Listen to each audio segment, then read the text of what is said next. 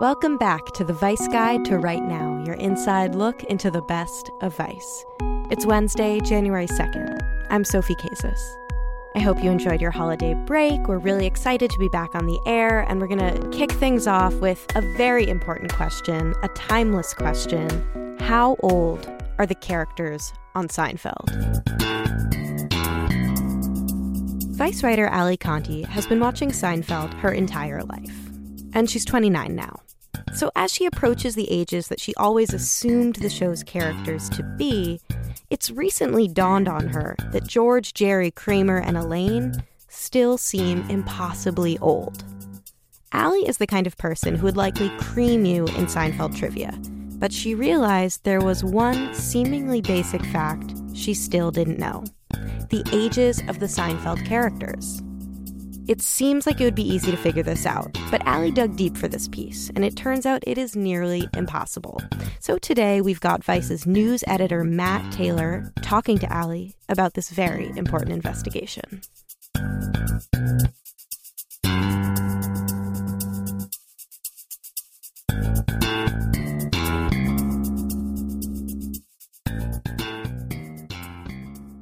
I was surprised to learn just how obsessed you were with a show that I watched when I was a kid and millions of Americans watched and still watch in syndication. I always thought Seinfeld was kind of essentially a Jewish New York show. And you're neither Jewish nor from New York, so please explain how you got into the show, but also how deep your obsession was. I was impressed by some of the credentials at the beginning of this investigation you just published. Yes, very impressive credentials, which included owning at one point all of the seasons on DVD and working a summer job in order to purchase those DVDs. Recently had to get rid of them to make space in my apartment, which was very sad. So maybe this article was in tribute to that loss. But yeah, I just grew up watching it in syndication with my parents basically every single day, and bought the DVDs, got really into like the commentary and stuff, and it's kind of like the making of the show, and just became a huge fan over time. So what was your objective in writing this story that doubles as an investigation? What were you digging into? What were you trying to determine about a show that it seemed like you knew a lot about already?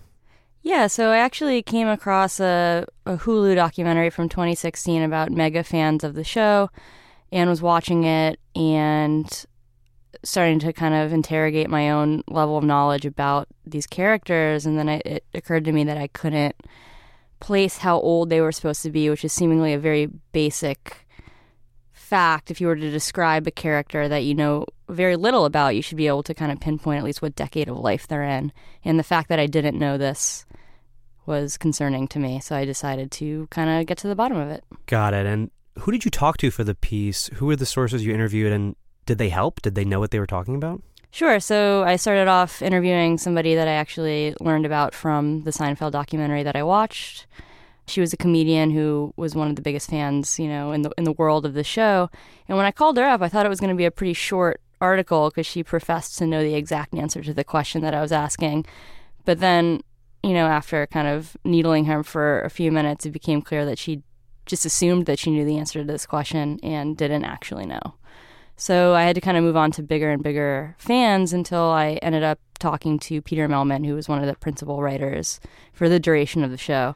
Got it. And before we get into the ages of the characters, one thing I was surprised by, just as someone who thought I knew something about the show and, again, had this conception of it as being sort of like a New York Jewish thing, was that Melman told you, maybe the most remarkable thing for me, that he didn't see it as being fundamentally a New York show. He said something like it could have been, some of it should have been shot in Seattle or some other city.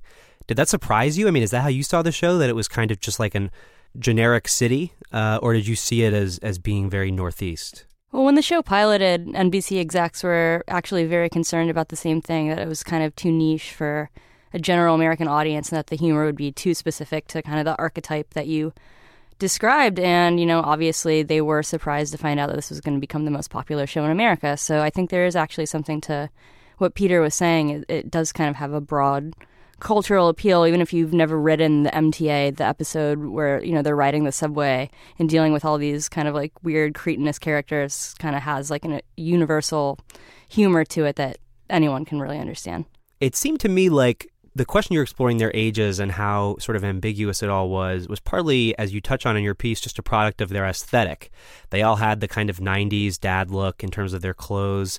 Jason Alexander was already balding when the show started. How do you unpack the way these people looked and how everyone kind of looked in the late 80s and 90s from how old they might actually have been? I mean, people don't, even in their 30s or 40s, don't necessarily look that way now, right? Sure, and actually that is a thread that went unexplored, and if I really wanted to go deep into it, I could have looked up who the, costume person was for the show, and I did consider doing that. Also, when I watch the show now and rewatching it to do this article, like, they don't look as absurdly antiquated in their dress as they might have to me 10 years ago, because a lot of that stuff is back in style now. Right. So I kind of didn't have as much of that dissonance when writing this article as I've had in the past. So what did your investigation reveal? What did you learn? And do you feel like this is settled?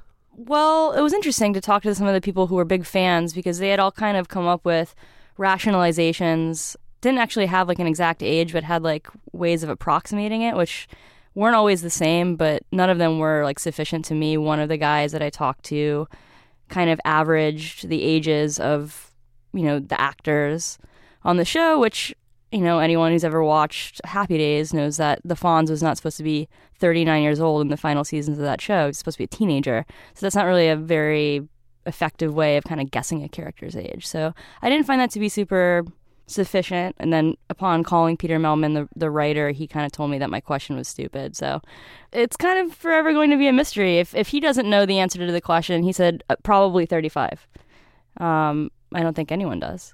Right, and what's interesting is if they are kind of in this generic gray of not exactly kids or post-adolescents, but also not quite middle-age, you touched on how their activities are a little odd.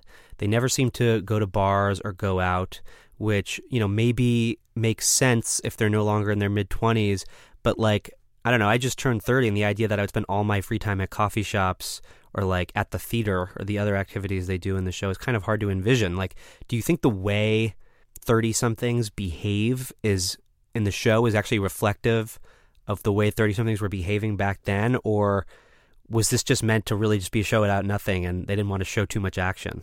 I don't know. It's certainly not reflective of the way that either of us behave, as you previously kind of alluded to. And that was kind of my thing at first. I was like, Elaine is supposed to be in her late 20s at the beginning of the show. She has a roommate, and I find it kind of implausible that you would be young enough to live with a roommate but not going out. I found that to be kind of weird. They hang out at a bodega. They hang out like with their parents, which maybe that's normal, and I have like a weird relationship with my parents. But like, I don't know, their social activities didn't seem to gel anecdotally with mine and others that I know. Right.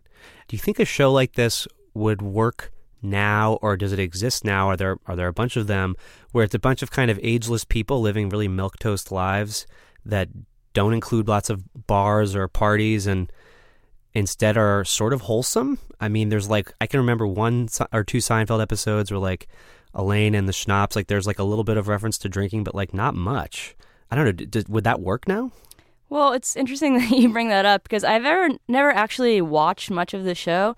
But that show, How I Met Your Mother, like most of their social activity does take place in a bar.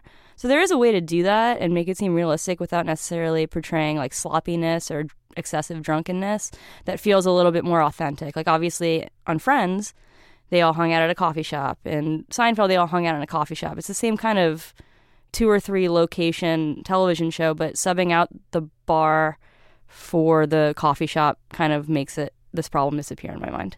So you investigated a possibly unanswerable question about one of the most popular TV shows ever set in a universe that may or may not really exist in a specific place or time. What was your takeaway? Was it worth it? I mean, it was interesting to have one of my favorite TV writers tell me that I was essentially like stupid for asking a question. So that was a personal thrill, but also interesting to see him kind of like Seinfeld is a show, it's about nothing. It's about triviality. So it makes sense in some ways that some people would become super obsessed with trivia related to the show. And to have him actually say that none of that stuff matters made me kind of see the show in a different way. You can read Allie's full article at Vice.com. That's it for now. Thanks so much for listening, and tune in again on Friday for another Vice Guide to Right Now.